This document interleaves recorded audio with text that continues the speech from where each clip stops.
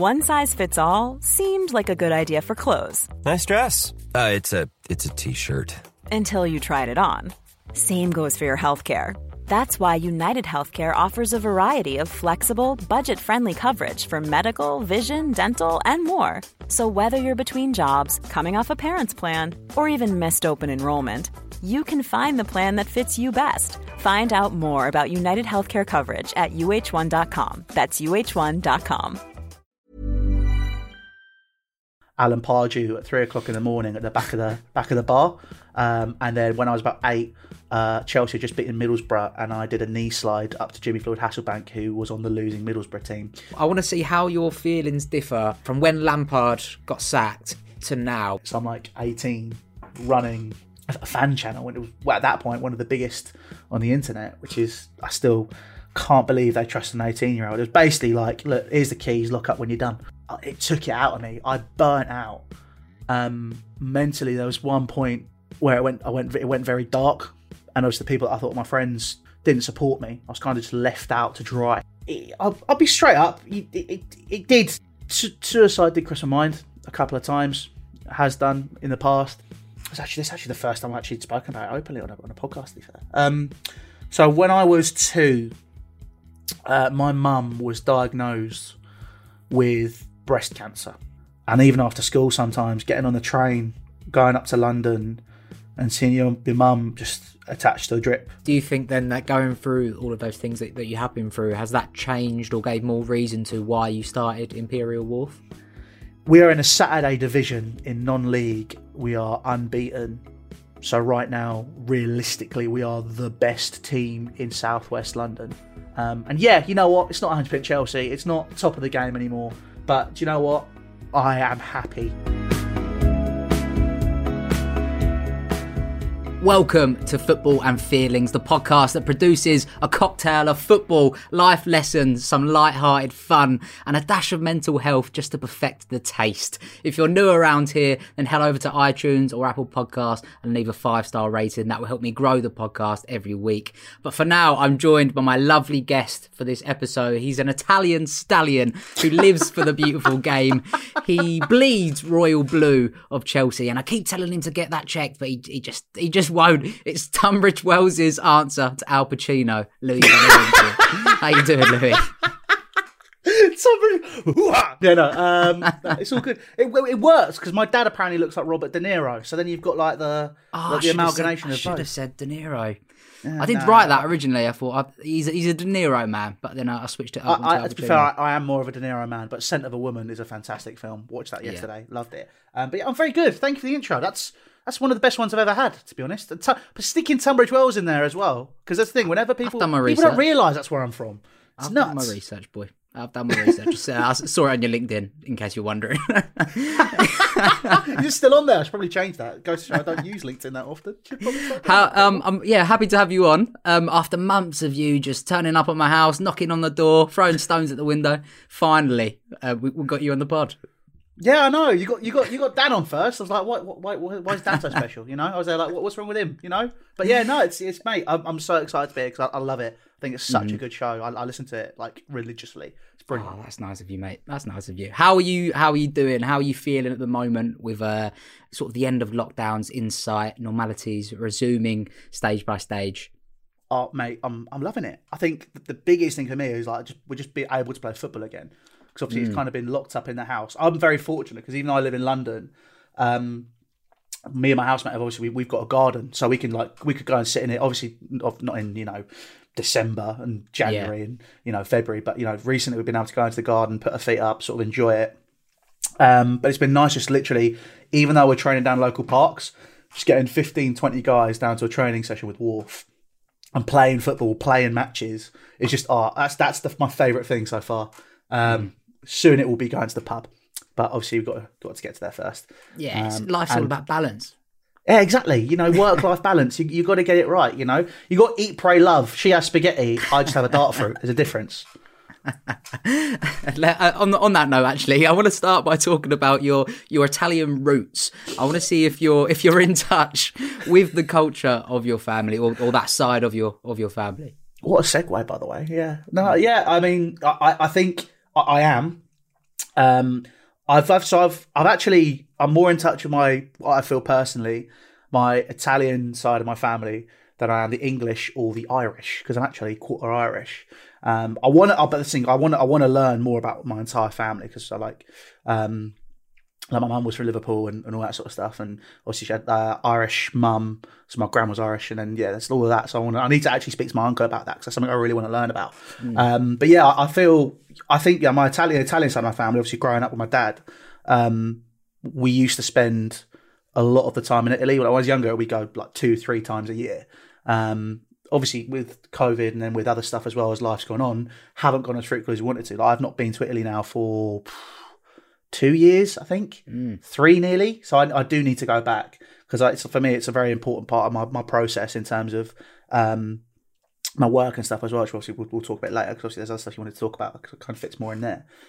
But I think, obviously with my dad, he was born here. He's Anglo-Italian, so both my grandparents came over from Italy in the 50s. My dad was born here at 1 Hyde Park Place, which was a hospital. I don't know what it is now. But yeah, he grew up around here, obviously around in London from King's Cross. So I do that part of my life, like sort of the English, even though I said I'm not as much in touch with the English side of me. Obviously, I was in London a lot growing up, obviously for other reasons as well, which we'll touch on later. But we'd spend a lot of time here. My family all ran Italian restaurants. So, for example, my great uncle, he had a place in Bushey called the Alpine. My cousin, he then ran a place called, he was at the Alpine. Now he runs a pub in Watford.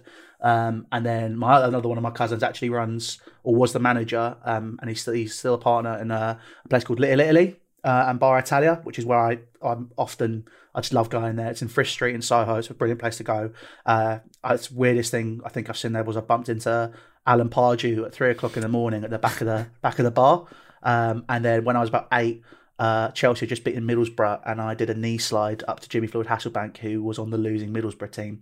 So stuff like that, where there's stuff like that. Bloody hell! Memories and loads of people. It's mad. Like when you go to that place, like my dad was telling me, he bumped into like Rude Hullet just at the back of a bar. I'm like, what? Like, it's just some random stuff. But yeah, so sort of in terms of the Italian side of stuff, I can speak it, but if we went there, I'd have to break myself in. It takes me a couple of days just to tune my ear in, because I do get a bit nervous when I try and speak another language. But I can do Italian, can do quite a bit of French, and then Spanish, just kind of like the basics, like cerveza and stuff like that. Man of many talents. Do you want to do you want to do the intro again on this podcast in Italian? How do you feel about that? You have to pay me, mate. You're not paying me. You know what I mean? So I don't know. Benvenuti al, because it's an English name as well. You'd probably want, because it's the branding, you'd probably say it in English as well. Yeah. Benvenuti al football and the feelings. That's kind of what it would be. Oh, very nice. Very nice. Yeah. Or then, calcio and I can't remember what feelings is. So yeah, just go with the football and the feelings, which is like my granddad would say it. Decent, mate. Decent. When internationals come around, which side are you siding with? Going England or Italy? England, yeah. I was born here. Like, as much as I say I don't feel as in touch with my English roots as I do my Italian. Obviously, I appreciate where I come from, and my dad's an England fan, so it's like and I'm not. Yeah, it's like it's always been England. It's like, for example, when Italy won the World Cup in 2006, it was quite cool. It's just like, obviously we were watching it, and there's quite a big Italian. Obviously, like I said, my dad's from King's Cross. There's quite a big Italian community in around Clerkenwell and stuff. And there's an Italian church. And I remember they literally locked off a big chunk of Clerkenwell for like when Italy won the World Cup. There was like massive street parties and stuff. So that was cool. But for me, I'm English when it comes to me football. That's kind of where I like to settle, because obviously, I like the pain, I like the anguish, I like the culture. They haven't got 3 lines on a shirt for Italy. It's not the same. Was it through family then that you became a Chelsea fan as well, or is that through friends? It was. So I was born on the 20th of December, and my dad remembers it because it's the day we beat Huddersfield. Nice. And within like 2 minutes, apparently I'd like already had like a Chelsea teddy bear. Like, I was like, that's it, it's done deal. So I've been a Chelsea fan my entire life. I was a bit of a late bloomer when it came to it though. So like, I always supported Chelsea growing up. And I go and watch the games with Dad. Like my first one was Norwich. I think it was 2005. And obviously I enjoyed watching the football. I didn't go to many games when I was younger. I only really started properly going when I was about 13, 14. And it became like, my dad was like, do you just want to go to Chelsea on a weekend? Is it something you want to do? I was like, yeah, don't see why not. And then I just started going with Dad. And then we got tickets every week. And I just go and go and go and go. And then eventually, obviously, it just became, part of my life, just every week down at Chelsea without fail. I've always loved Chelsea. Like even like I said, even though I was a late bloomer coming to watch the games, like I'd always be watching it on the telly at home if I could, because my dad didn't like we never had Sky growing up. So for example, all the games that were on Sky, I just had to watch the highlights on Match of the Day. Because my dad he hates the Sky dishes. He was like, I don't want a dish on the front of my house. So I was like, but Dad, I want to watch the football. And he's like, okay, well, no, deal with it. And I'm like, oh, okay. So we literally, I was already watching Match of the Day, or I try and keep up with it in other ways. But yeah, I've always loved and supported the club growing up and stuff. So it's keeping tabs on football and all that's always just been something I've done. But in terms of like making it basically a religion, it was a bit later than a lot of other people. Who was the player that made you like really connect with the club? Because everyone has one or two of those players. Like for me, it was Thierry Henry, just because that was the perfect timing for me to come through. But who's yours? It's actually the bloke who's just there. I obviously can't switch the camera, but Gianfranco Zola. So even though, like I said, I didn't watch as much as growing up, my dad was obsessed with Zola. So for example, we'd literally be playing. Even this, it'd be stuff like. We just talk about Zola. Every single shirt I had until I was about how old? I think it was about 8 or 9 maybe. I had 25 on the back every single time without fail. And it was just like, just Zola was just the player which, I grew up loving and I loved watching, even though I never got to see, I got to see him live once. I never got to see him as much as I'd like, but you watch Zola and he was majestic. I just loved it. And I think also that's where it's like the Italian connection as well, because my dad obviously, he's been going to Chelsea since 1968, I think. And he was saying, his favourite era, obviously other than when we're constantly winning stuff now, which is great, was the 90s when you had the likes of Gianluca Vialli, Roberto Di Matteo, Zola, like all just coming to Chelsea. And obviously that was kind of a big era. So obviously growing up, it was always Gianfranco Zola. First signing when you're playing FIFA, Gianfranco Zola. First, it's just always was him. But I think obviously, actually going to watch, John Terry, Frank Lampard, like I've been very fortunate to grow up when Chelsea have just been absolutely amazing. But yeah, Zola is the man, which I love him. He's amazing. And he's such a nice bloke as well. Don't blame you. Yeah, he was one of those players that they just made football look a bit like art, really. Like it looks so easy. But going to more recent times as a Chelsea fan, it feels like it's been a strange year or two. How I want to see how your feelings differ from when Lampard got sacked to now, because so many fans were gutted, understandably. It just seemed like it was maybe a bit too early to change what seems like a new direction, a long-term direction for the club, which again was something quite new to Chelsea's sort of culture with managers and stuff like that. But how are you feeling more optimistic now, or are you still a little bit gutted? I mean, it's as philosophical as it sounds. It's been and done. The door is closed. Frank Lampard's tenure is over. You've got to look forward. And, we've got Thomas Tuchel in charge now. Hindsight is a beautiful thing. I think as much as Chelsea was saying it's, we're looking at a project and we've got one manager, all this sort of stuff. It was clear that Frank Lampard was simply a scapegoat because nobody wanted to take the job.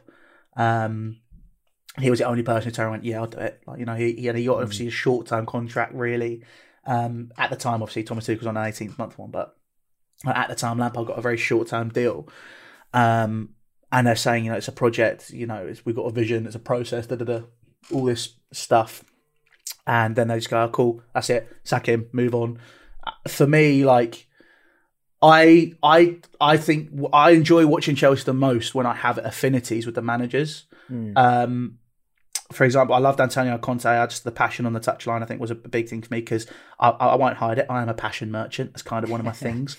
I've seen the rants, mate. I've seen the rants. Not my proudest moments, those, but I am a bit of a passion merchant. Obviously, Mourinho, when he came into the club, just the sparkle and the charisma and the persona when he first arrived. That he is one of the reasons I started coaching. Like, I just love, no matter who, I know he's at Tottenham now and people might think they call him Judas, all sorts of stuff. I look at Mourinho and I just love him. I can't hate him. Obviously Frank Lampard, I kind of had an affinity because of who it was. And I think even though the football was very erratic and there'd be times you look at it going, oh my God, what the hell is going on here? I think it's because it was Lampard that there was a certain element of, you just felt more engaged. Yeah. And there was a period, to be honest, like where Sarri was in charge, I just didn't enjoy watching the football. I thought it was just very much you go from A to Timbuktu to Sydney, then you go back to Italy, then you go over to France, and then you actually get it across the other side of the pitch. And then by that point, obviously, they've already set up their deck chairs and the defensive team. So it'd be like you're looking at it going, okay, well, this is crap. But you can see that Chelsea apparently were looking at obviously moving away from just defensive football to being more entertaining. And Sarri proven he could do that with Napoli. So I thought, okay, well, we'll just see what happens with it. Obviously, he left, went back to Italy.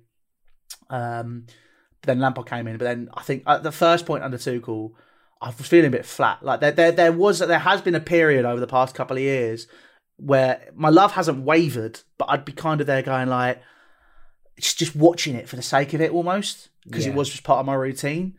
And then at the first bit of Tuchel, that's kind of how it felt. I was bored watching it. I could multitask. I could literally go out into the other room and come back. That's the sort of stuff that I do if I'm whacking on, I whack on a test match for the cricket or I watch a whack on the Formula One. It's just on, and then I can go in and out. That's what it felt like I was doing under the first few games under Tuchel. But to be fair to, when he first arrived, he was saying all the right things and he's obviously a very good coach. So I was just sitting there with my dad, both are sort of going like, look, like, you can't really have an affinity to a manager anymore at Chelsea. Like, irrespective, they're going to say it's a project. What it will be is it'll be one vision, but with 82 million managers. So, you just got to just deal with it and go with it. But the thing for me, the Liverpool game, when we beat them, that's where it clicked. You could see the football was starting to come together. You could see that there was actually passage of play. It was never going to happen overnight when Tuchel first arrived, but I think the differences between him and Lampard are very apparent because Lampard was such a novice. The game management wasn't quite there. And, he obviously slowly developed it and pushed on. But you got a guy in Tuchel who I think many people undervalue and underrated him because he was at PSG. What he did at Mainz, what he did at Dortmund, it's no mean feat. And then with PSG, he got them, even though it might have an asterisk next to it because of the situation, he got them to a Champions League final where guys like Carlo Ancelotti couldn't do it. So I think, there's no mean feat there. And also we've now got a coach who's very, very German, I think is just the way to do it. It's Vorsprung durch technique, a lot of efficiency. But I think that, I think that slowly it's coming together. Again, I like him. I think he's great. And people might think, why, like you say that, but you're not having an affinity. It sounds like you're not convinced. I'm convinced. I think he's great, but I just don't want to get close because I know, well, given his history as well, he likes to have a row with the board. So if he has a row, he'll be gone and then we'll be back to square one. So it's like, I don't want to get close to somebody for it to then completely just fall apart again, But it's basically like I've never had a long-term girlfriend, but that's what it's like with football managers. They're my exes now, so I'm there like, okay, I can't get close. I don't want to get hurt ever again. But it's kind of what it's like with me at Chelsea now. Done, and on to the next one. Let's put those coaching skills to the test then. If Mr. Beneventi was the manager right now, what positions or areas would you say need to be improved the most in the current Chelsea lineup? I would personally say the spine. I think if we're sticking with a 3-back, I think I'd like to see a long-term option come in at centre-back. I'd like to see a centre-forward who can score. another long-term option. Might not be completely long-term. There's literally only two players I want up front. It would either be Lukaku, which I think we could get because Inter Milan are broke, so we might be able to get him at a cut price, and then he can just come into the club and obviously finish what he started, which I think as a player, he's someone who, when he has a chip on his shoulder and has a point to prove, he does it, which I think is superb. Or the obvious one being Haaland, who's just I don't get, like, he's just a machine. He's not from this planet. Like, his face doesn't look right. It's all like, it's like when he was younger, his face fitted, but now he's got older, his forehead just got bigger and his chin's got bigger. Like, he's an alien. He's definitely from Mars. But him or Lukaku. And defensive, I want a number 6. I want a defensive midfielder, and I only want Declan Rice. That's the only player I want because I'm a passion merchant, because he's a Chelsea fan, and he just happens to also be very, very good. So, I think Declan Rice would be the option. Centre back, it's difficult to say because there aren't very many solid long-term options available in world football now. Like, there was such an abundance in the noughties of players and centre-backs that you look at and go, yeah, he's good, he's got to have him. Now you look at it, it's like, it's very difficult to find the perfect centre-back. It probably doesn't help that I've been spoilt growing up with, Ricardo Carvalho, John Terry, Alex. Even though he wasn't the best, I thought Alex was solid as well. Gary Cahill. We've had amazing options. So I've been very spoiled, but I definitely would like to see maybe not as long term, but obviously centre backs do last a little bit longer. Maybe someone who's like 27, 28, just to come into the side and just hold it down for at least 5-6 years, maybe. And then obviously have the team grow around them, and then you have just having that solid spine is so important to a football team. Other bits are interchangeable, but I mean, you look at Chelsea over the past 20 years. The reason we've been so successful is because we had that spine. You had Cech, Terry, you had Ashley Cole, obviously, Ricardo Carvalho for a long time, but Cech, Terry, Ashley Cole, Frank Lampard, Didier Drogba. You had that. The team, I mean, Steve Sidwell did an interview about a few months ago, didn't he? Where he basically said when Avram Grant was a manager, they ran the team. They just did it themselves. And, the fact that you had players like that, I mean, it's very difficult for that to ever happen again. I mean, you look at Manchester United, it took them a while they had that spine once, they've had it a few times over 20 years. But no, not even over 20 years, over since Matt Busby, really, they had his first spine, they had his last spine, they had Fergie, and then Fergie's 2 spines. Like in the space of 50, 60 years, they've had four solid centre back or 4 solid spines.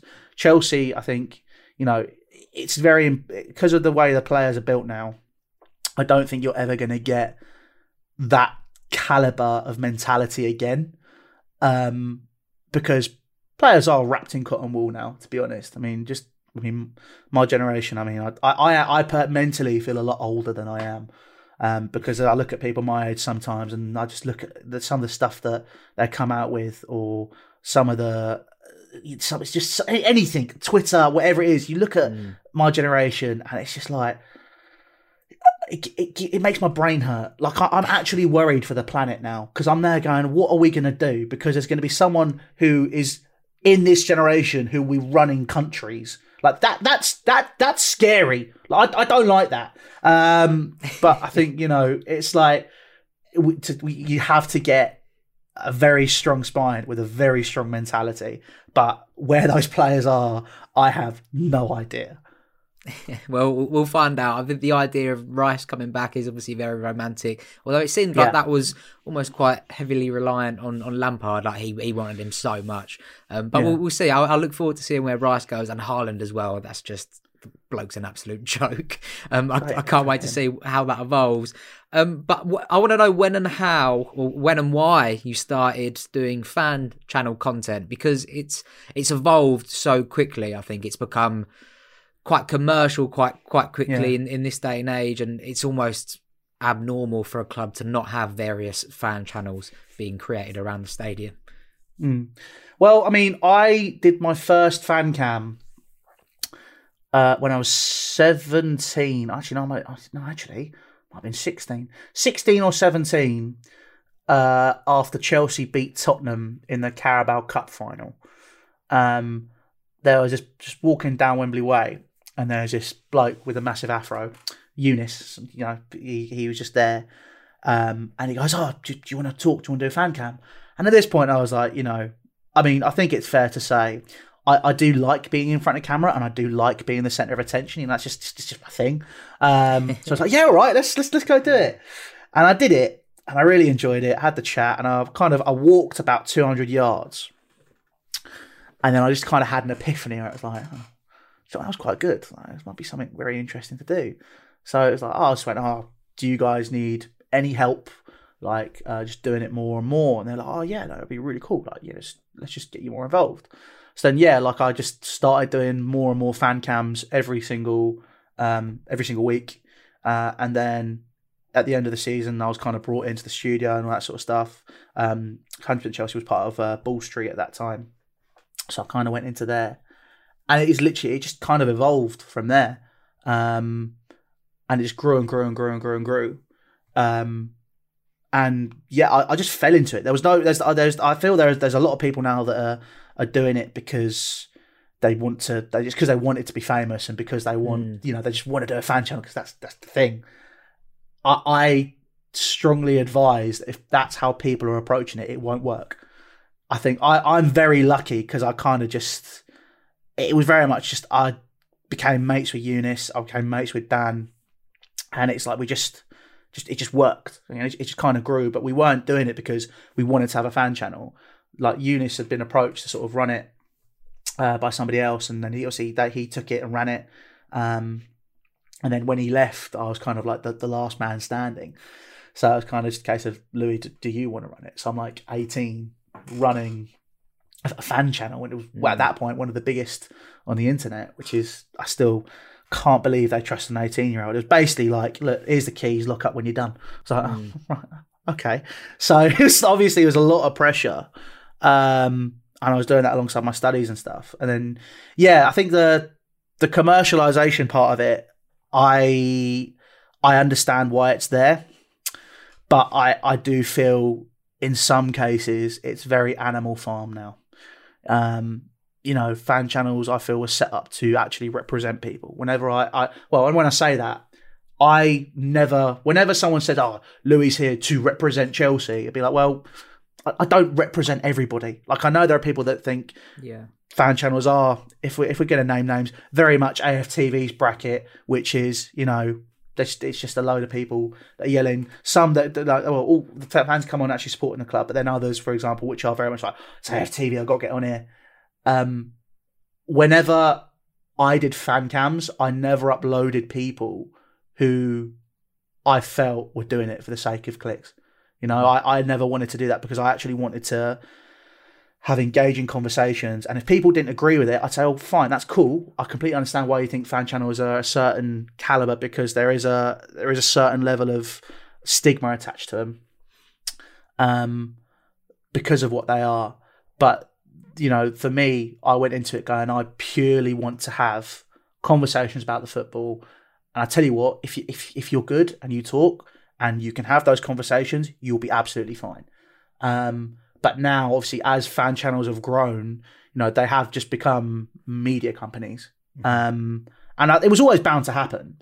But, when people are saying, we're the voice of the fans and all this sort of stuff, I'm sitting there going, but we're not anymore. If you're a massive media company, it's not the voice of fans. For me, a fan channel it has to be very grassroots. It has to be very almost not under the radar, but you can be known. It's good that companies like Sky and BT get fans involved and get fan media involved. Yeah. But I feel that there does need to be a certain element to it where you need to be on a grassroots level. You need to be boots on the ground, because if you're not, you just don't get the same vibe off of people. And obviously it's very difficult now with COVID and stuff, but being able to be on social media and have those conversations is great. But then at the same time, when you're doing that, you've then got the market becoming very saturated with everybody just going, oh, we're in lockdown, let's start a StreamYard and just do it.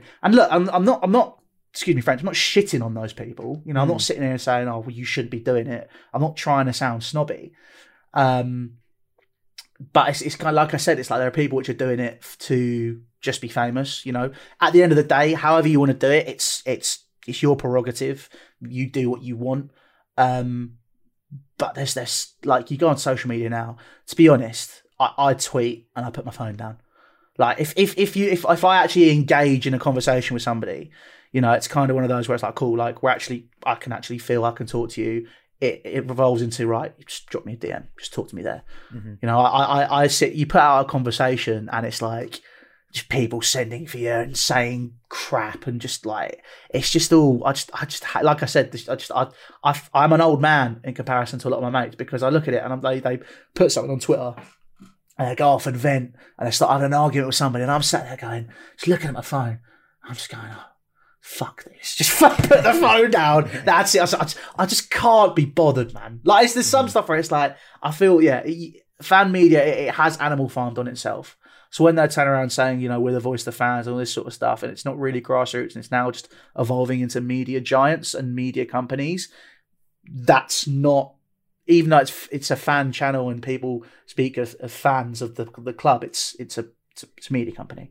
I think the best people to have actually kind of, even though they've grown, but they've kept that sort of mentality and that strength within them. I think the Redmen TV is the best at doing that. And I've talked Norwich City, Jack and Chris as well. Like, despite having like amazing connections with the club, they still have maintained that fan mentality of, this is what we are. We're not going to try and be something we're not, and grow and develop and, you know, get all snazzy with how we do our stuff. And, you know, I feel that, you know, there are other companies which haven't done that, and I've seen the growth of them turn into something which they said they'd never be.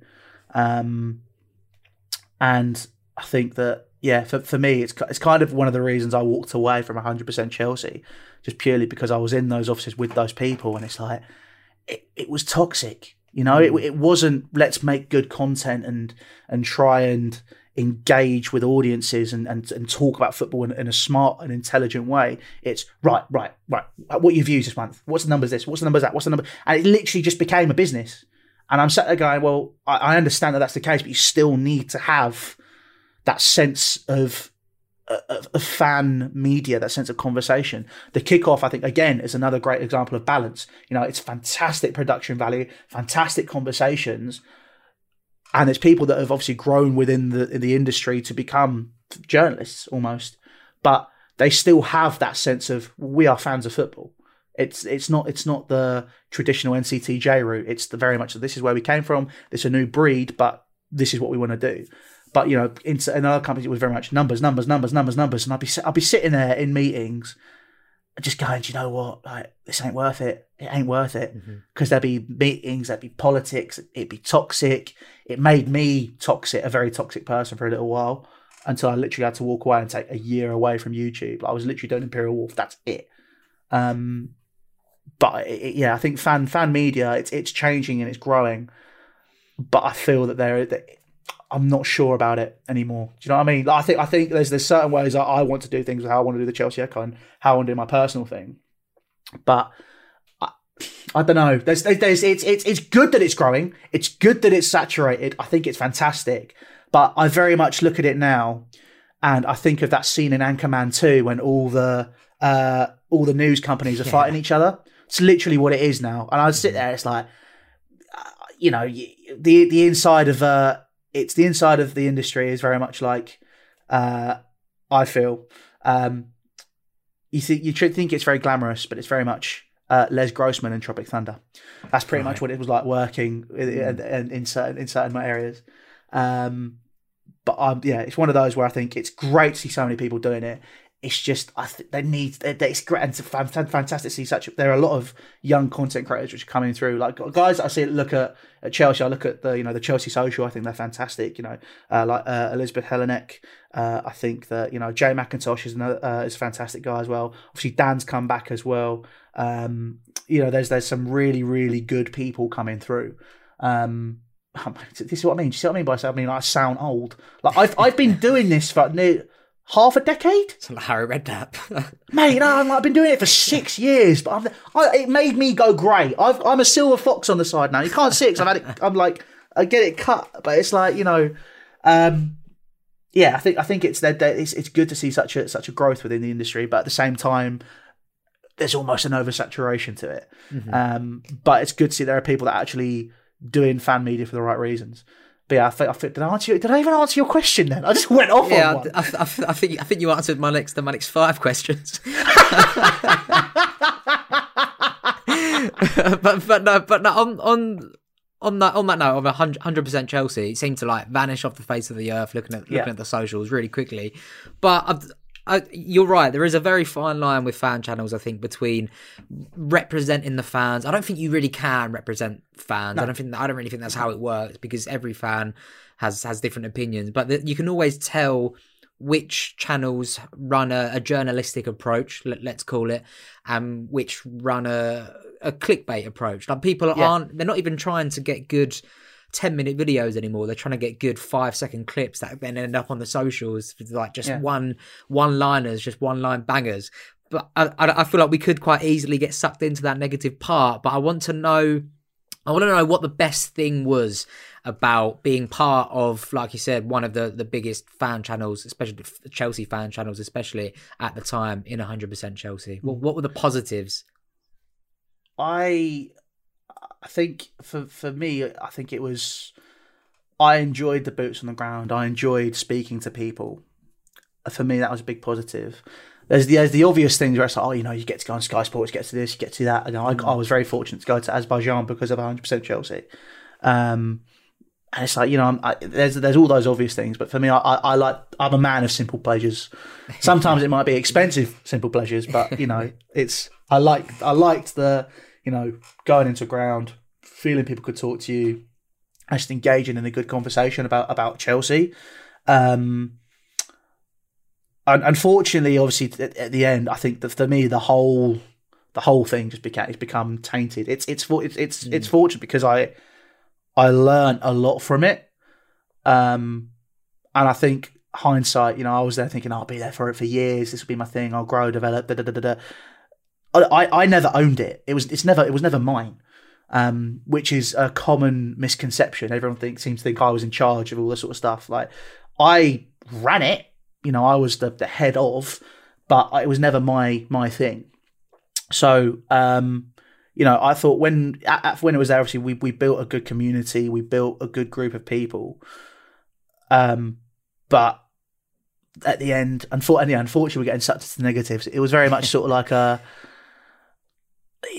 there was the wrong mentalities. And, I like I said, I'd go into a meeting and I'd say, look, I want to go for the more journalistic approach. I don't want to, because the people would be with to be running from it was very red top sort of sensationalist conversations, and I'd be like, I don't want to do that. I want to actually have those conversations because now we have the platform, and it wasn't purposefully having those sensationalist conversations. I wasn't there, like, people often thought I was just doing it on purpose, and then when I obviously just said now we have the platform, it wasn't a case of I was saying certain things to get to a certain point. It just naturally progressed, and I think also because the channel was being run by me at 18 and being run by me at 21, 22, you had, I think the channel, I kind of was in my whole growing up process while I was trying to run something in a sustainable way and keep its image, which I think it just came to the loggerheads. And I'd be sitting there going, I wanted to go more kickoff. I wanted to go more high quality production. But I'd be sat there and the guy who runs it is like, production quality doesn't matter. Just get the videos out. I'm like, okay, right, well, if that's the case, it's not going to work. So I was kind of there a bit like, look, I learned a lot from it. It was fantastic to do a lot of the things I did, meet the people I did, have the conversation. I've still got friends from 100% Chelsea. Guys like Jordan, I still speak to every day. He helps me with the Chelsea. He helps me with Imperial Wharf. Cameron is another guy, which, we don't speak as much, but he's still a very good friend of mine. Also, there's people at Chelsea, which I became very good friends with. But yeah, it's like, for me, I stepped away, in some cases at the right time, at some cases at the wrong time. But yeah, my mental health, it just wasn't sustainable at all. Do you think that was mainly because of like the ins and outs of the channel and the platform, or do you think part of that was like putting yourself out there? Because like football fans can be ruthless, right? Oh, it wasn't that. I didn't give a shit about that. Because I think so again, sorry, excuse me, French. That's not very matter of fact about it. I didn't care about that because I thought I'd built a very good reputation. Because whenever I talk about football, I wouldn't go on to an opposition fan channel and then just start being really tribal. You don't get anywhere doing that. I'd rather sit down and go, okay, like this is the conversation we're having. I think this person's good. I think this person's bad. But at the same time, it'd be very balanced. For me, it was the politics. Like I said, I was mentioning it. The politics of football YouTube, and there was a lot of it where it's just big. Obviously, like it's become very Billy Big Bollocks media sort of thing, and I'll be sitting there going, like, lads, like we all come from the same place. Like let's not mess about here. But it was just it's like it was unfortunately what it was part of was very poorly run, and then unfortunately I would be the one taking the brunt of it from everybody else who was involved, because I was the one to be going into the meetings. I was the one to be having the conversations, trying to fix it and make sure that we got our fair rep. And unfortunately, it's just never the case, and obviously it imploded. And obviously, I'm not saying it's not part of it's not my fault. I think I definitely did things wrong. But like I said, I was looking at it in hindsight. I'm going, do you know what? Like, I was 19, 20, 21, doing a degree at the same time. So I was basically doing a full-time job and a full-time degree, and it took it out of me. I burnt out. Mentally, there was one point where it went very dark. And obviously the people that I thought were my friends didn't support me. I was kind of just left out to dry. So it was very difficult. But now I've moved on, and like I said, it was a very important part of my life, and I think it was cool to do it. But coming away and not hitting rock bottom, far from hitting rock bottom, but coming away and just being able to sort of just look rather than be in amongst it. Because if you're in it, you don't get to see it. When you're out of it a bit and you can just watch, you can see where things went wrong, what I could do differently, what the situations are. And I just took the time just to look at it and go, do you know what? I'm going to go to Chelsea and I'm going to enjoy myself. Guys, big props to, George Benson, Yannick, Eunice, Nini, all these guys, which are literally gone, you need to come back, you need to do stuff. Dan, obviously, as well, just like come do content. It's important to have someone like you about and just have those conversations and just develop a good pool of people where we're all kind of in the same vision, but we're all on our independent paths, but we can all support each other. I think is fantastic. And biggest credit has to go to George, because he pretty much kicked me dragging and screaming when I was at my lowest point. Like, I didn't want to do anything. After 100 Chelsea ended, obviously there was a lot of drama, which was completely out of my control, and I don't think it has had a long-term impact, but it had an impact on the image and the product I tried to create, and sort of how I put myself forward to the world as I was something, and then I was being created as something which I'm not. How so, do you think? How do you think you were being sort of portrayed? Oh, I was portrayed as the bad guy who did everything wrong, and it was all my fault all the time. There was a lot of things to do with financial situations which were completely out of my control, and I'd explained that to those people several times. And it didn't help that if they didn't fulfill a contractual obligation, I was too nice, and I went, do you know what? If you do this bit for me and fulfill this contract with me personally, because when the company says don't pay them, they're not worth it, and then you go, okay, well, I disagree with that, but if that's how we're going to do it, I can't control that. It's your thing. I have to go with it. I then go back and say, right, I'll try and help you as much as I can. And then they then again fail to fulfill something, and then I'm painted as the bad guy again. It's like I got painted as this evil, conniving, toxic. It wasn't nice. It wasn't nice, and it did have an impact. And I'm still trying to pick up the piece from that. Mentally, I've from that year, I do have I've been diagnosed with anxiety and depression. Not severe, thankfully. You know, there are people which are in a much worse place than me.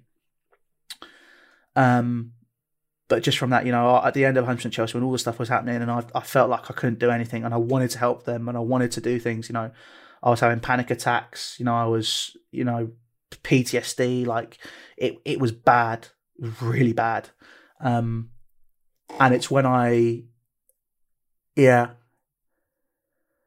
it kind of showed me. I thought I was a good judge of character at that point, because I mean, growing up, I never really had many friends. I was very much an outcast, which I think, you know, do it in the sector that I am now. I think that's a very good thing, because it means that, you know, I can create my own thing, and I can, you know, I want to build a community where people can feel that they can come together.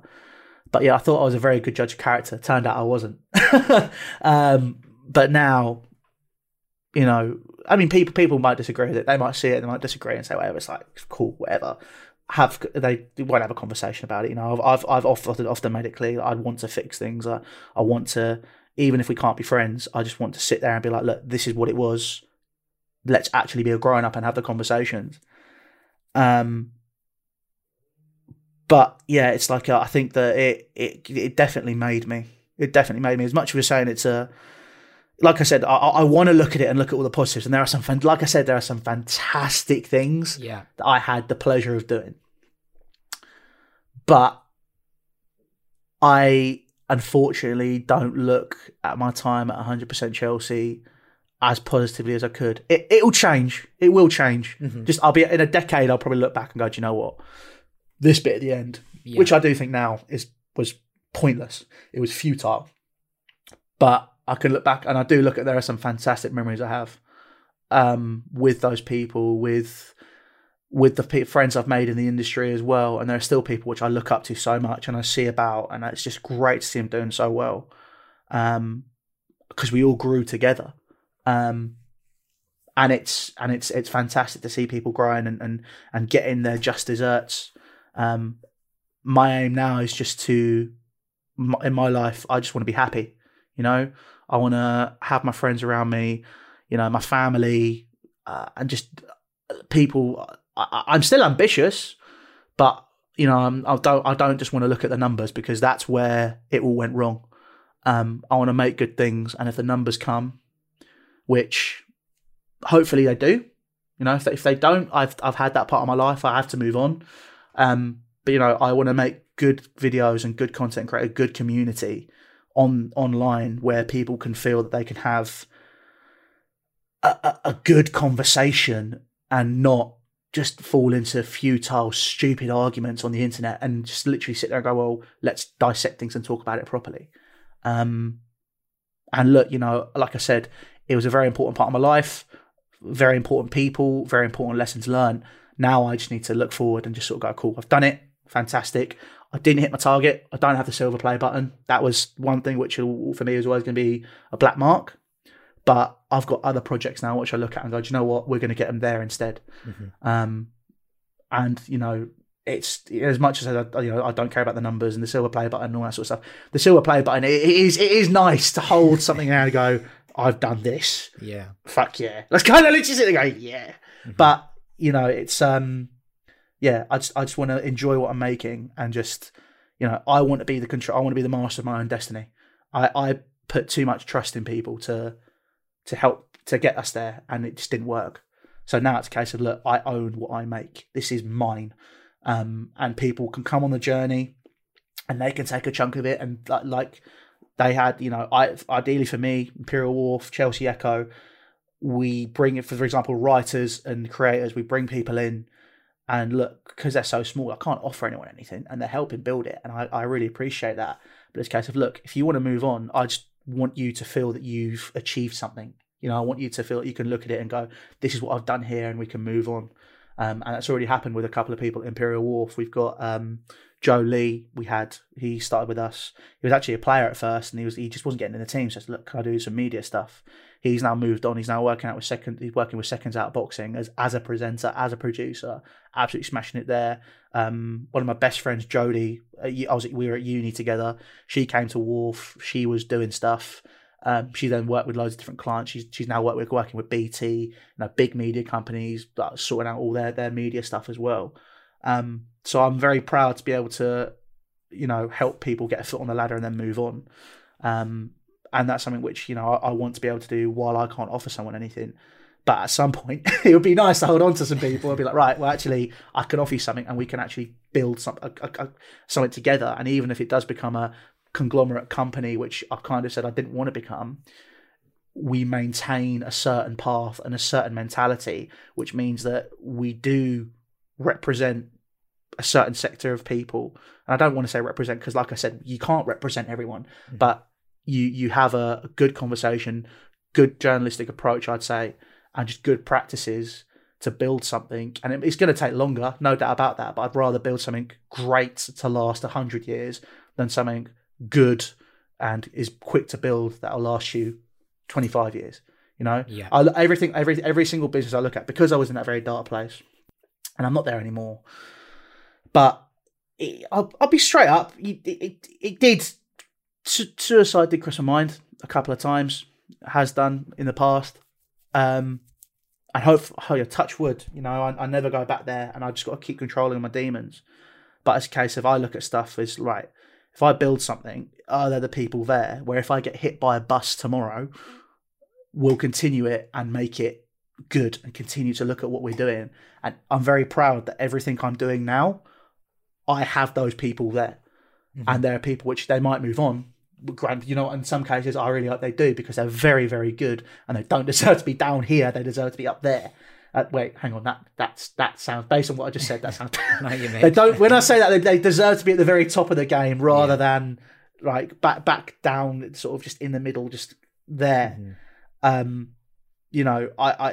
I'm very fortunate to be surrounded by really, really, really good people, and we're building something awesome together with whatever it is. And yeah, you know what? It's not 100% Chelsea. It's not top of the game anymore. But do you know what? I am happy. And I'm happier and I feel stronger in myself. And I'd love to get back up there. But I know if I do get back up there, mentally, I'm going to be a hell of a lot more stable. Mm-hmm. A hell of a lot more stable. And I think that's the most important thing because I'll be so focused on it. Yeah, I think it goes to show how important it is about having the right people around you. Like you're a product of your surroundings, a product of your environment in everything you do. And you can only be as passionate and as joyful and as committed as the people around you. And if you don't share the same visions as people, I guess that's something that maybe the school system could help us with a little bit more. Once you get into like a friendship group at school, or when you're a bit younger, it is quite hard to step back and sort of take these things in. Well, it's ironic them for what they are. Yeah, well, it's the school system that actually tried to stop me doing YouTube, and actually. Again, it's another thing where I said I was mentally recovering from obviously what happened to me over the past couple of years. I was still mentally recovering from what happened to me at school, because the school system, I don't say I'm fortunate for it, but I was privately educated, and I don't think the private school system helps anybody. I think it just fills people with insecurities and builds it to a certain image, and you have to do a certain thing, and the school just ruined everything. They tried to ruin me and my dad are very, very close. Like for the reasons we get into later, we're very, very close. And they tried to drive a wedge between me and my dad, and try to ruin my self-confidence, and everything they could because I didn't fit their image of you have to wear a suit and tie and go work in the city. But they still like to turn around at the minute and try and take credit for stuff that I've done, which is funny because private school system is very much we make these great people. These people are so great. Oh, look what they're doing now. It's all part of us. It's not. They don't give a fuck. The private, again, very passionate about this. The private school system does not give a flying fuck about any single kid in their care. All they care about is getting the money from the parents and getting the number. And the kids are just numbers. It might be the same in other schools as well. But for me, look, I've already decided when I have kids. I would not put them through private education purely down to the fact that the kids that are there, most of them are monsters. And most kids are not monsters normally, but these are the sort of kids where you turn up in a football shirt at school, be like, why are you not wearing Abercrombie? Why are you not wearing Hollister? Oh my God, you don't do this. Oh my God, you don't do that. The elitism. Christ. I just want, I think realistically, like, you are a product of your surroundings. And my surroundings were very fortunate to be with my dad and with my friends outside of school. You know, I'd go play football with kids from anywhere at school. I'd go, my godmother used to live on a council estate, and I'd spend my weekends there if I wasn't in London with my dad doing other things, and I play football with anybody. I think, you know, this the beauty. I think, yeah, private education and the school system, well, private school systems are just pointless. It's completely redundant. It's just money making schemes. But, you know, that I've already decided, you know, if I had my kids, I think it's important that you have the right surroundings socially. And even if it's a case of socially at school, I think you should be surrounded by loads of different types of people, because it gives you a more rounded view of life. Yeah. Rather than where I was unfortunate to be, which was just surrounded, quite frankly, by arseholes. There are a few nice people to have come out, but, you know, it's the school system, it could do a lot more. But look, I think just the school systems in general, in terms of sociability and just general life and what it can do for you, is completely outdated. But it's a very important stage of people's lives. Definitely, I definitely agree with you. But I think it's a credit to yourself for sort of breaking that mold that was sort of set there for you to enter. But I'd like to, before we talk about Imperial Wolf and the sort of passions that you're working on now, like we've been doing, I try to talk about the adversity that people face. I wanted to talk about your mother, because I know on your 18th birthday, in what was called the Beneventi Derby, you raised money for a cancer charity, which is something close to home for you. Would you be willing to talk about why that is something so important to you? Yeah. So it's actually the first time I've actually spoken about it openly on a podcast, to be fair. So when I was 2, my mum was diagnosed with breast cancer, and it kept coming and going. But unfortunately, when I was 6, she did pass away. And obviously for a 6-year-old, like, it's a very, I honestly, I remember going to the hospital to see my mum. I still remember that. I don't remember the day at all. I just kind of blocked it out. But I remember the hospital she was at was called the Royal Marsden. Now, the Royal Marsden it's a hospital which, honestly, they have been, and they still are, because I do pop in when I can. Obviously, unfortunately, I haven't been able to because of COVID. They are amazing people, who we raised money for on my 18th birthday. Now, obviously my dad is the reason I said we're so close, is because, you know, he and my godmother were the most amazing people on the planet ever.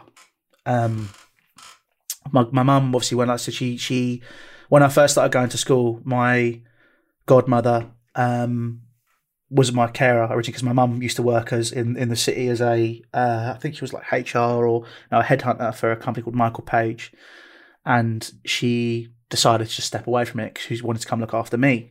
And she, my godmother at the time, she was like childminder. She was like, "Thank you very much, but we'll see you very soon. Take care of yourself. You've been very important to us." My mum started having cancer again, and my godmother just came back and looked after me and my mum. And my dad, you know, just kept going, and like I can't imagine what he went through.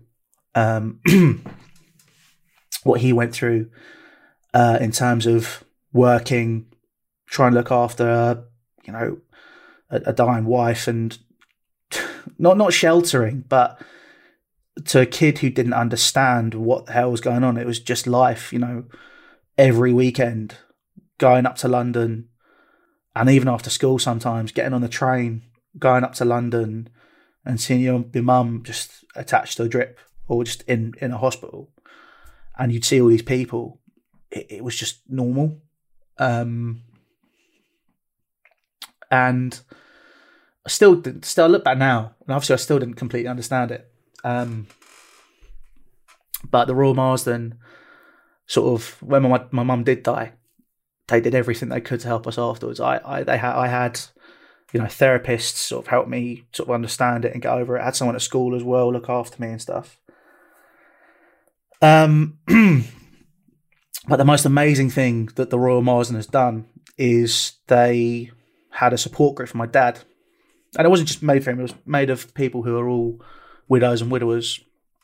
And my dad went to this support group in Fulham and met my stepmom, whose husband had died about a month before my mum of a brain tumour in the same hospital. And she had a son at that point as well, so my brother. And they brought us together basically as a family. And we are very lucky, because I know there are people who aren't as fortunate as me, excuse me, who aren't as fortunate as me, who, haven't been able to have 3 mother figures in their life. Like Gail just came in and she's treating me as her own son. Excuse me. Wow. Oh, this is emotional. Woo! She treated me as her own son. And I've grown up being fortunate, being able to have someone like that in my life. And then from that as well, Dad's got married when I was 11 to Gail. And we've now got, as a product of that, I've now got another brother who is, kind of the glue that binds all of us together. And I think, like I said, like you're talking about breaking molds, I'm very proud. Sorry. No, mate, it's okay. It's okay. We don't have to. We'll go into it as much as you want to. I don't want. No. I'm happy to talk about it. It's important to talk about it. It's just I'm very proud that my family is a mutt, and it's not a pedigree, and it's not someone who you look at as the perfect family, which you see on TV, and is kind of set out in life as these people are what you should be. And I'm very proud that my family is like a mutt, and we've developed and we've grown, and it's something which the Royal Marsden I can only credit for. And on my 18th birthday, it kind of, because it was that sort of, society. And I know I've said that, I'm very proud that we're a very different society, and that's what my family always were.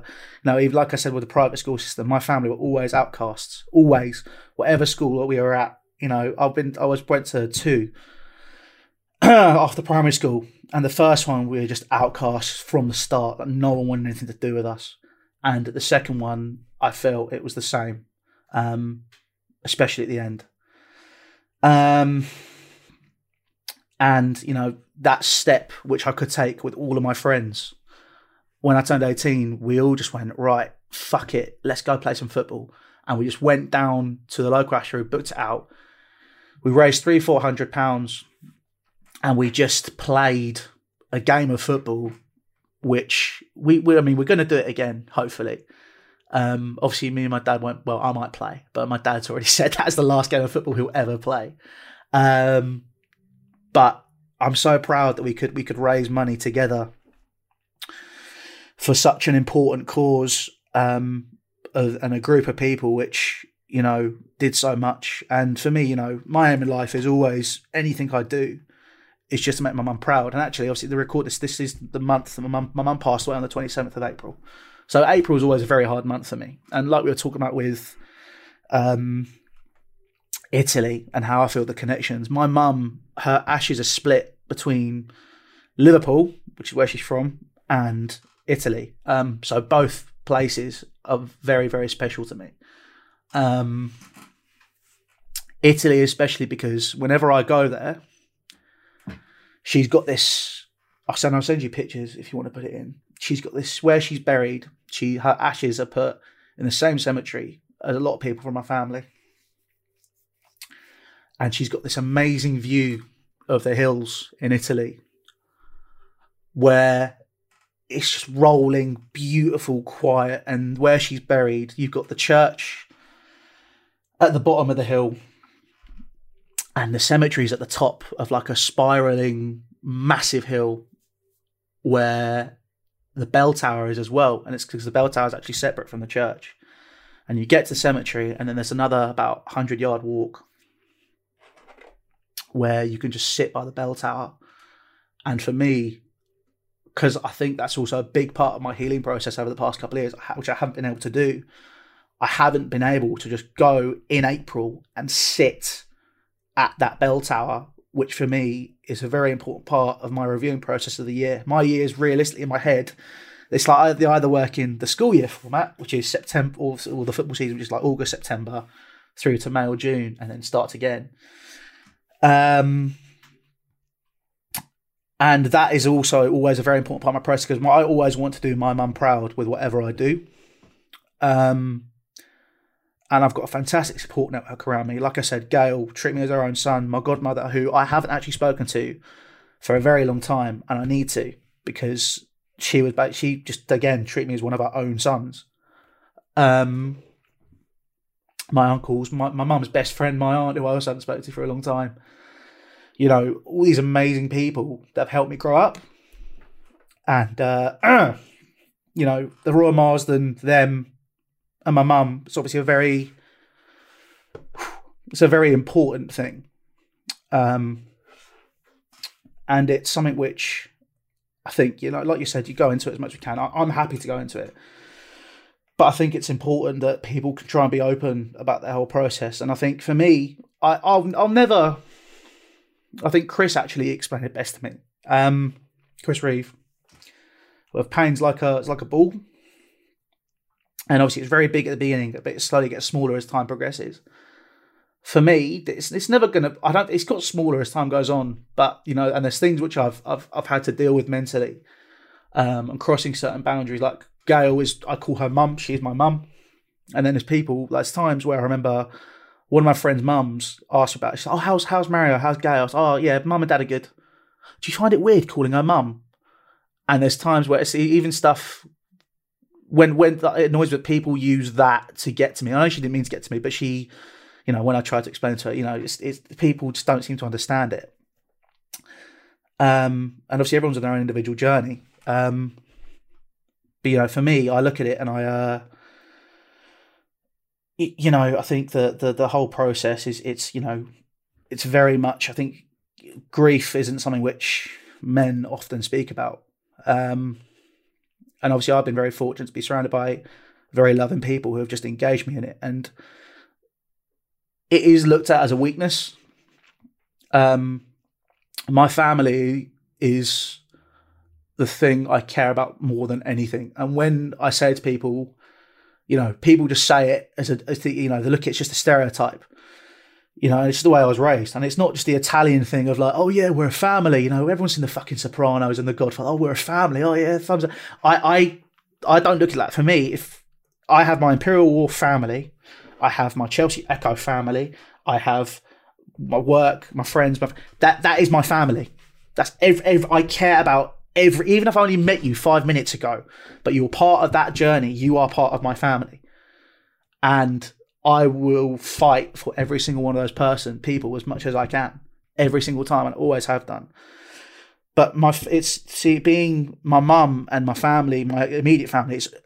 It's always used to try and get to me. That's the thing which people use because they know it's a soft underbelly. Because I've grown to hold on to a bit more, but now sort of, you know, obviously as I've got older, I think, you know, we talked about rants. I've calmed down a lot. You know, I'm not as angry as I was. I know there was obviously lots of other factors. I mentioned school. The school was a factor why I was always angry because I never had the support I felt I should have had. You know, I've always felt like like I said, I always felt like an outcast. I've always felt like I'm somebody who.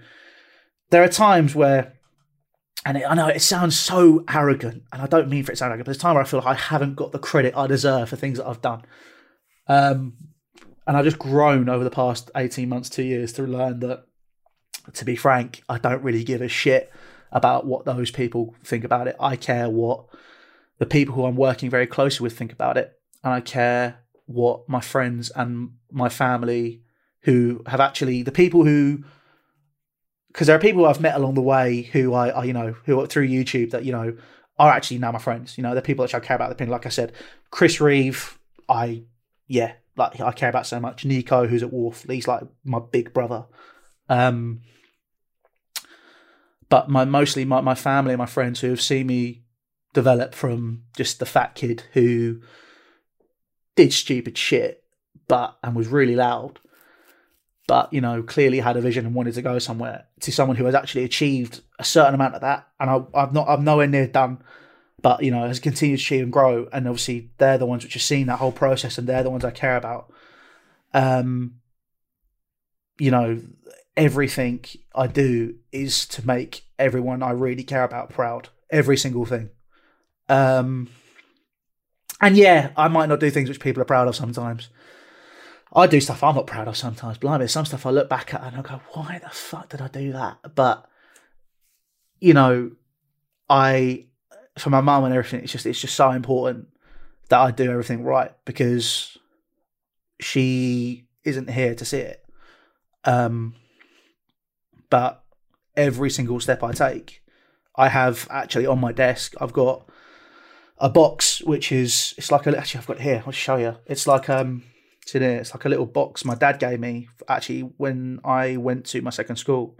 I kept it in my pocket the whole time. It's actually a box which got a lock of my mum's hair in it. It's got like a little cherub. And then on my desk I've also got some of her perfume and stuff like that.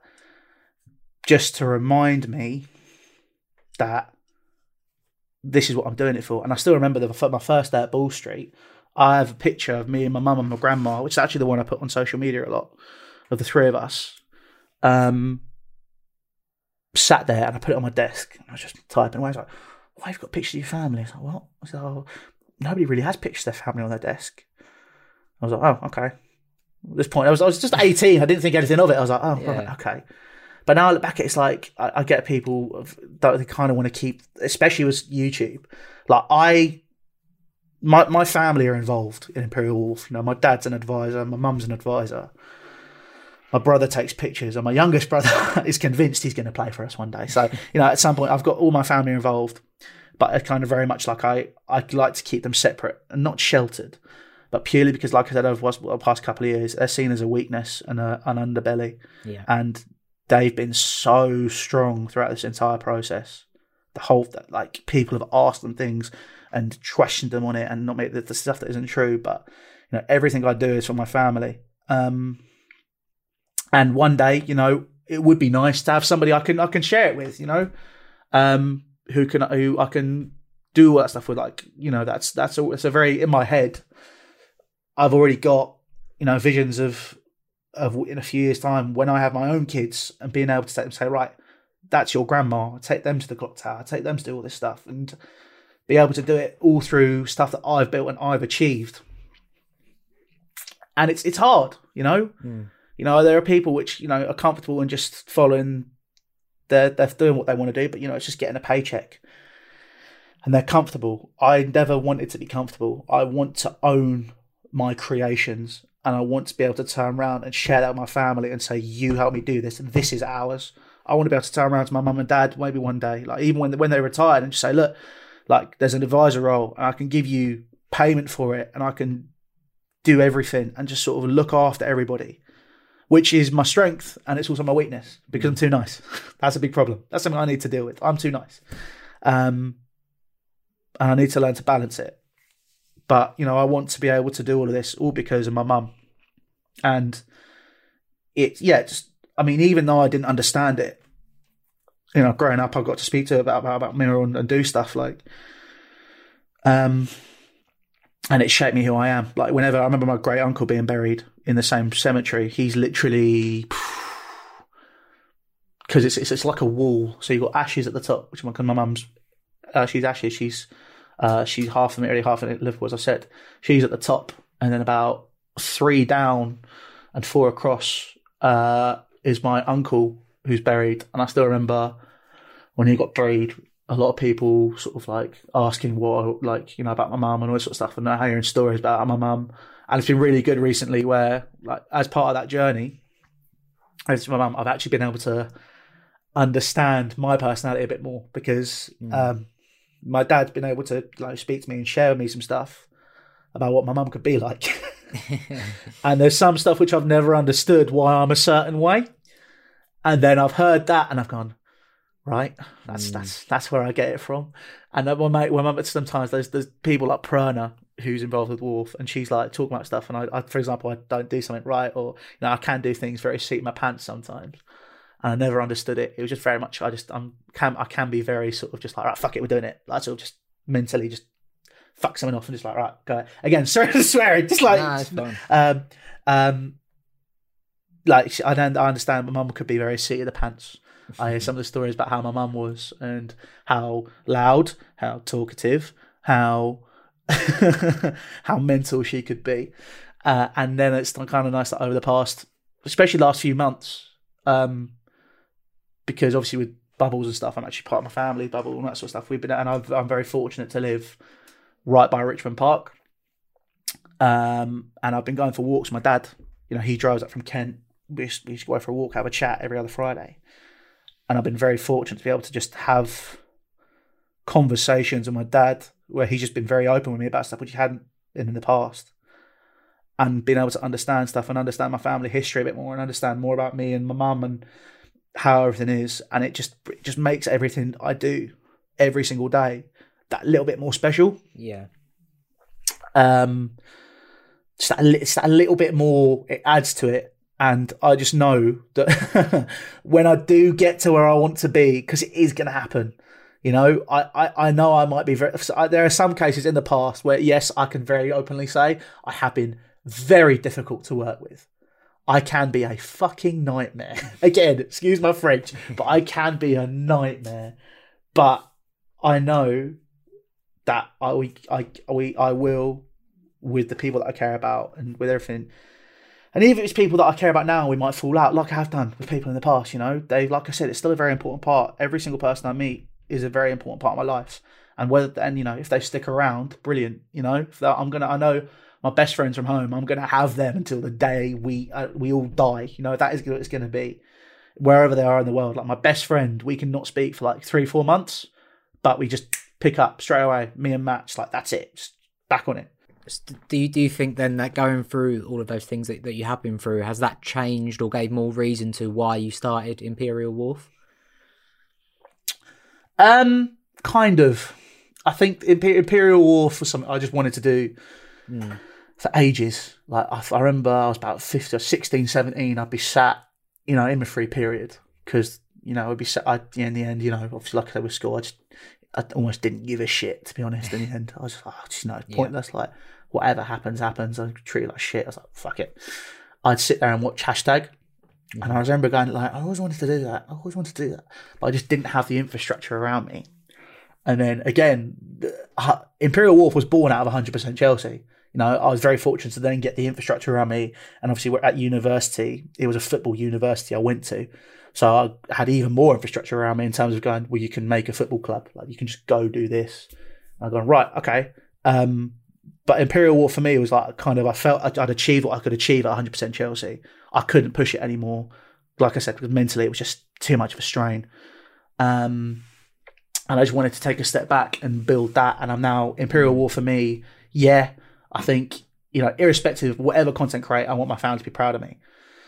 They might not like sometimes like the language which is being used. They might not like the way that I go about it. But at the end of the day, I'm there going, well, as much as I'm making you proud, I also need to make myself proud. I want to create things which are me. I don't want to be the same as somebody else, or like I can do the very serious journalism stuff, and I can sit down a camera and make those points. But at some point, I will make a stupid joke or I will laugh at something because that's the way I am. I can't be too serious all the time. Can you imagine me presenting the 10 o'clock news? Absolutely not. But could you imagine me doing something like Russell Howard Good News? Absolutely yes. That's kind of how it is. It's kind of the middle ground. What sort of manager is Mr. Beneventi? Are you a arm round the shoulder type or ice cold Fabio Capello banning ketchup in the kitchen?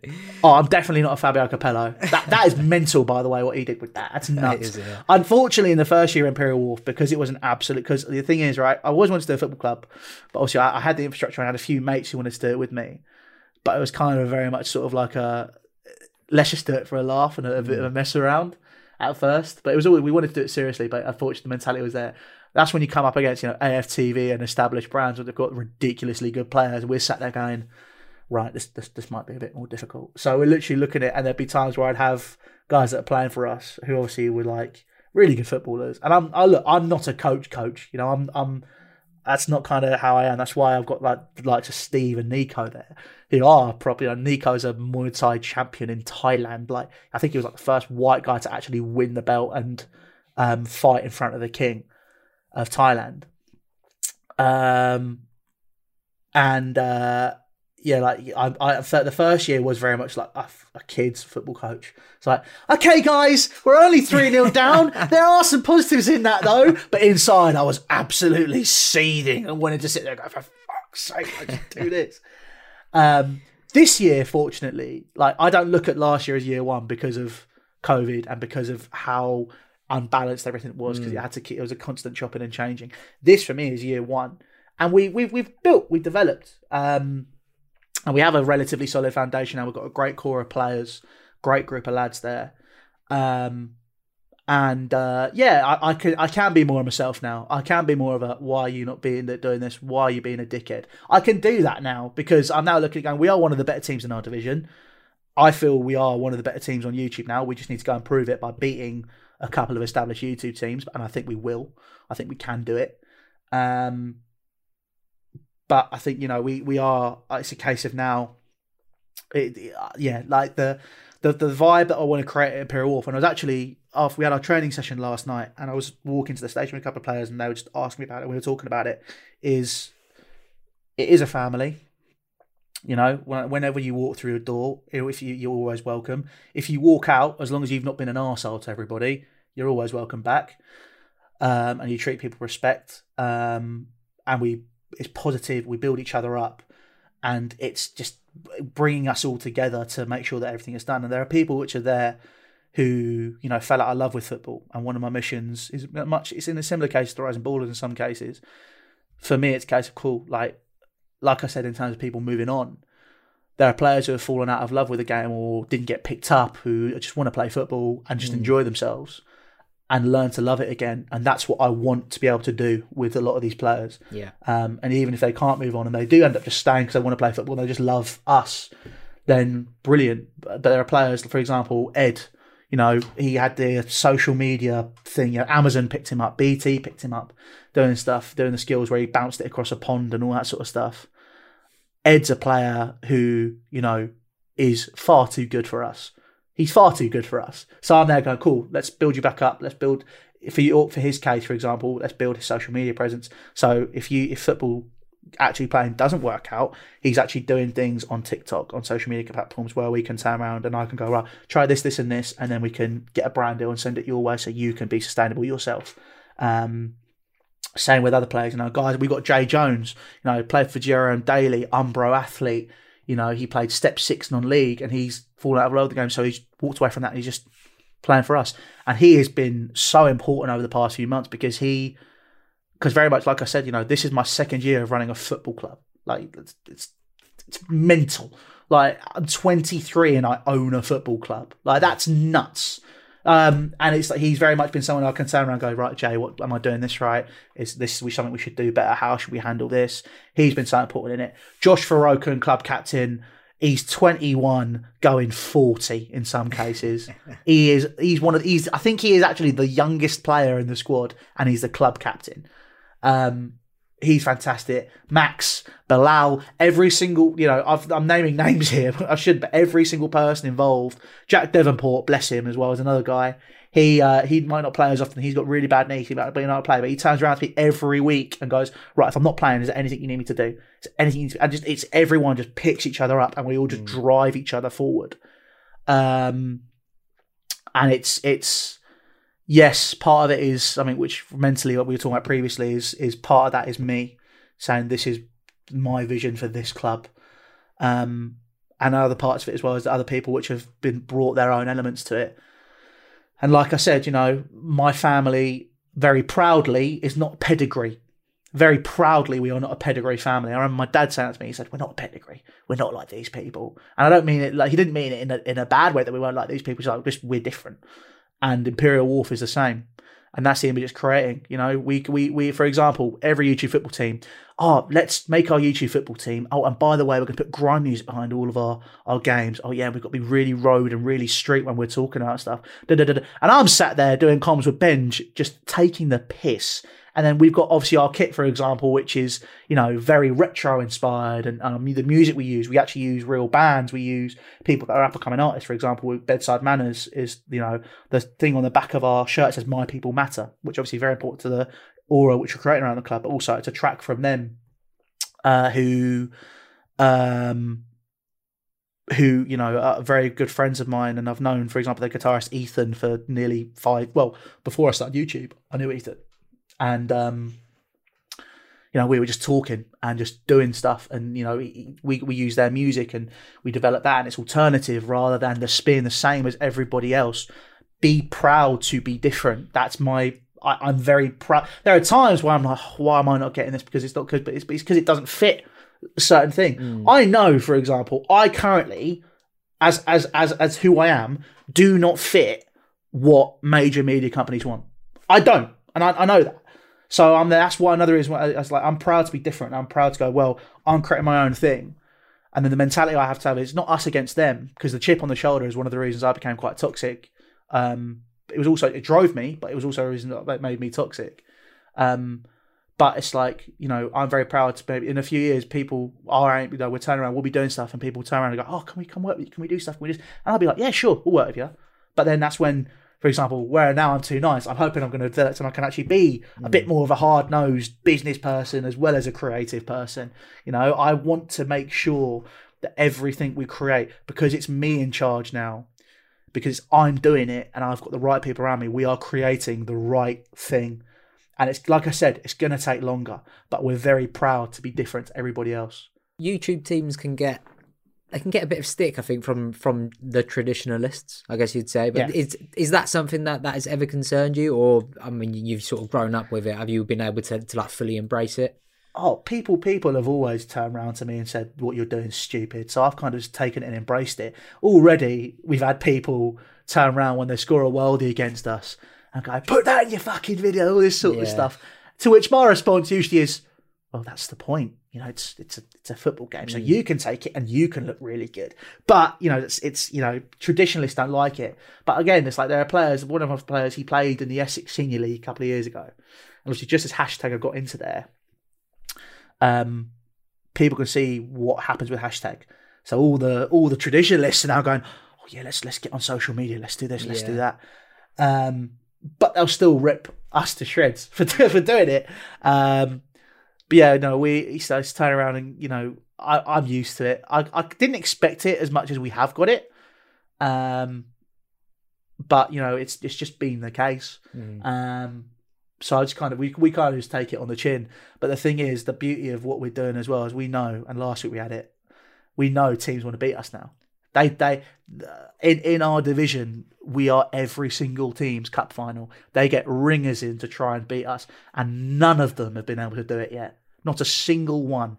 So they can get their non-league players to come in and try and tear us apart. But we still stand there, and even if we don't win, it's a draw. And the draws annoy us. We want to win every single game. But even if we get a draw, we're kind of there still going, still unbeaten. Very much, unfortunately, I don't want to be like that. Sort of how Arsenal were when Robert Pires felt the need to dive to get a penalty against Portsmouth, so they are now unbeaten still. But I'm there going, turn around, going, do you know what? If we're winning games at the end of the season for me, if I've got behind me here the space for 2 trophies, I've made space. So I'm there going, cool. They're going to sit behind me, and then we'll have 2 trophies behind us, and we can push on and kick on, defend them, and maybe even go into other divisions. The next stage for us is once we've won these, is I want to beat. Because it's something we haven't done yet. I want to beat mainstream YouTube teams and really put our mark on the territory. Because I've said it openly that right now, mathematically, people laugh when I say mathematically, we are in a Saturday division in non-league. We are unbeaten. So right now, realistically, we are the best team in Southwest London. And, you know, that's a fact, you know, mathematically. But you can't just beat it mathematically. I want to be able to turn around to SE Dons in the next 2 years and go, yo, put your balls on the table, let's have a game, and then beat them. You know, that's it for me. I want to be able to turn around and say, this is who we are, this is what we're building. You know, get on now or get on later. But if you get on later, you're not going to be as big a part. You're not going to see the whole process for what it is. SC Dons took 5 years to get to where they are.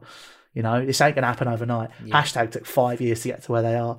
So I know what we're building is special. So it's just a case of putting it into place now and pushing forward. But, you know, YouTube teams do get stick. But to be honest, now they're going, do you know what? And all of us, we don't care. You know, we just, the thing is, we don't look at ourselves as a YouTube team. We are a football team which happens to have a major strength in media creation and social media. You know, that's just what we are. You know, we are still a football team that turns up. If they want to see us as a YouTube team and kick 7 shades of shit out of us to try and beat us, so be it. But we'll still get up and we'll turn around and go, right, we'll put 3 goals in your net then. Do that. Simple as that. You just got to have, unfortunately, you know where I'm saying I can be too nice.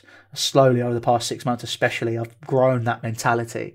I've grown back to certain parts of it, which there were certain parts of, like I said, which were good, where the chip on the shoulder was bad, but there's certain parts of the chip on the shoulder which were good. So I can now turn around and go, this is what we are, this is what we're doing, have that. You know, this is what we're going to be doing, and you're going to turn around to us and do what you want. Cool. We don't care. We're developing our own thing.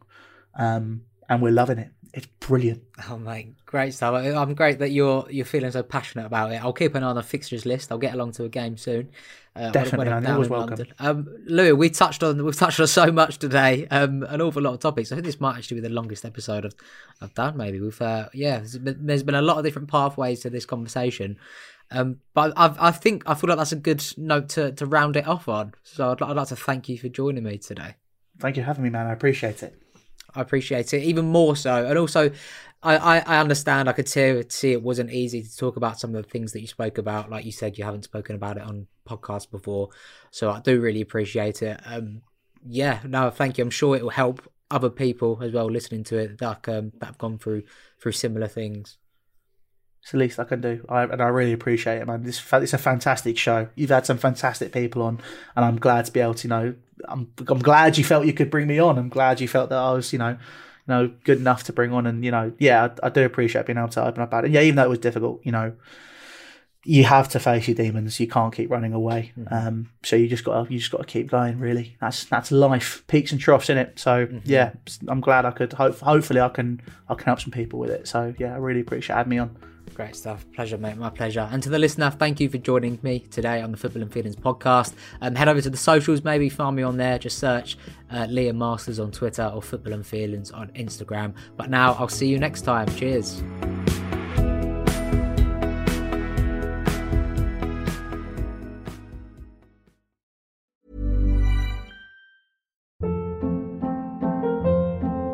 Hold up. What was that? Boring. No flavor. That was as bad as those leftovers you ate all week. Keke Palmer here. And it's time to say hello to something fresh and guilt-free. Hello Fresh. Jazz up dinner with pecan-crusted chicken or garlic butter shrimp scampi. Now that's music to my mouth. Hello Fresh. Let's get this dinner party started. Discover all the delicious possibilities at HelloFresh.com.